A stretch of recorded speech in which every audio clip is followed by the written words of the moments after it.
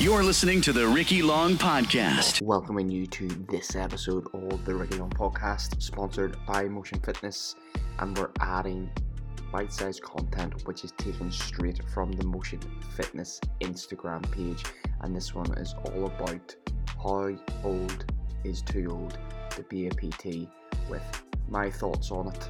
And I would invite you to share this on your Instagram, private mail us, email us, anything you want us to talk about further. You're listening to the Ricky Long Podcast. Is it too old to become a PT? That's the question and topic for today. In short, the answer is it's never too old to become a PT. So that's kind of the takeout from the video within the first 20 seconds.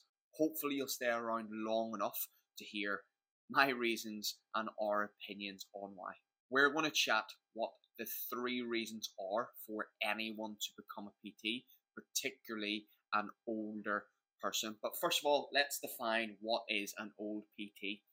Interestingly enough, CIMSPA and Insure for Sport, who we both work with, have the average age of the PT in the UK and Ireland as 39, which is a little bit older than you might expect, because when you think of PT, you think of the 20-year-old, really caffeinated, hyped up, stiff as a wooden thing from Woodland in Widsville, walking around the gym floor.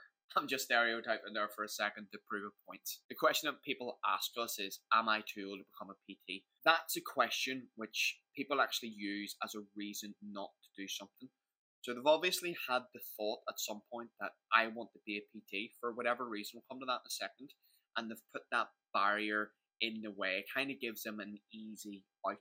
But the very fact you have asked yourself that question in the first place is kind of the biggest reason why you should become a PT, because you obviously want to become a PT and you're just giving you that reason, that excuse not to do anything about it, because it's sometimes easier not to do something than it is to do something. And by the way, when you do nothing, you're actually still doing something. So when you ask yourself that question, am I too old to be a PT? You've actually already started the process. You've actually already started to problem solve. Because it's 2023, we actually live in a lifetime where we're expected as adults to have 2, 3, 4, 5 careers. And sometimes you'll have careers which run parallel of each other. So we all know the driving instructor who is also the football coach.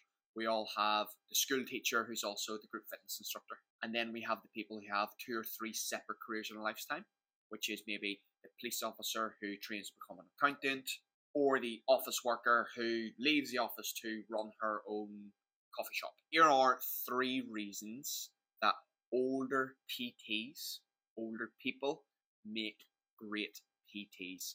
Reason number 1, life experience. Quite simply, someone really old, like over the age of 39, because that's what we qualify as an old PT apparently, has life experience. Somebody has life experience and have dealt with families, schools, kids, jobs, different jobs, running houses, finances, you name it.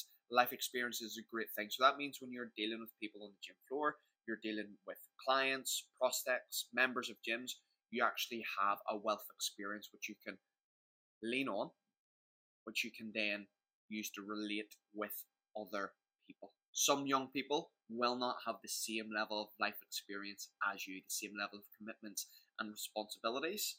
So this life experience actually gives you a USP when it comes to building a business and building relationships with prospective clients. A reason why, the likelihood is, if you are looking at a career change, if you are of a certain age, of 40, 50, 60-year-old, and you're thinking of a career change, the likelihood is you have a really strong reason why to yourself. That could be a personal journey. Perhaps you've had a great weight loss story yourself. You've used exercise and fitness to help you through tough times. Perhaps you've seen somebody in your family suffer, and you know fitness and health might have been the one thing that could have helped this person. Whatever it might be, you have a reason why to start, which can be quite different to other careers and professions.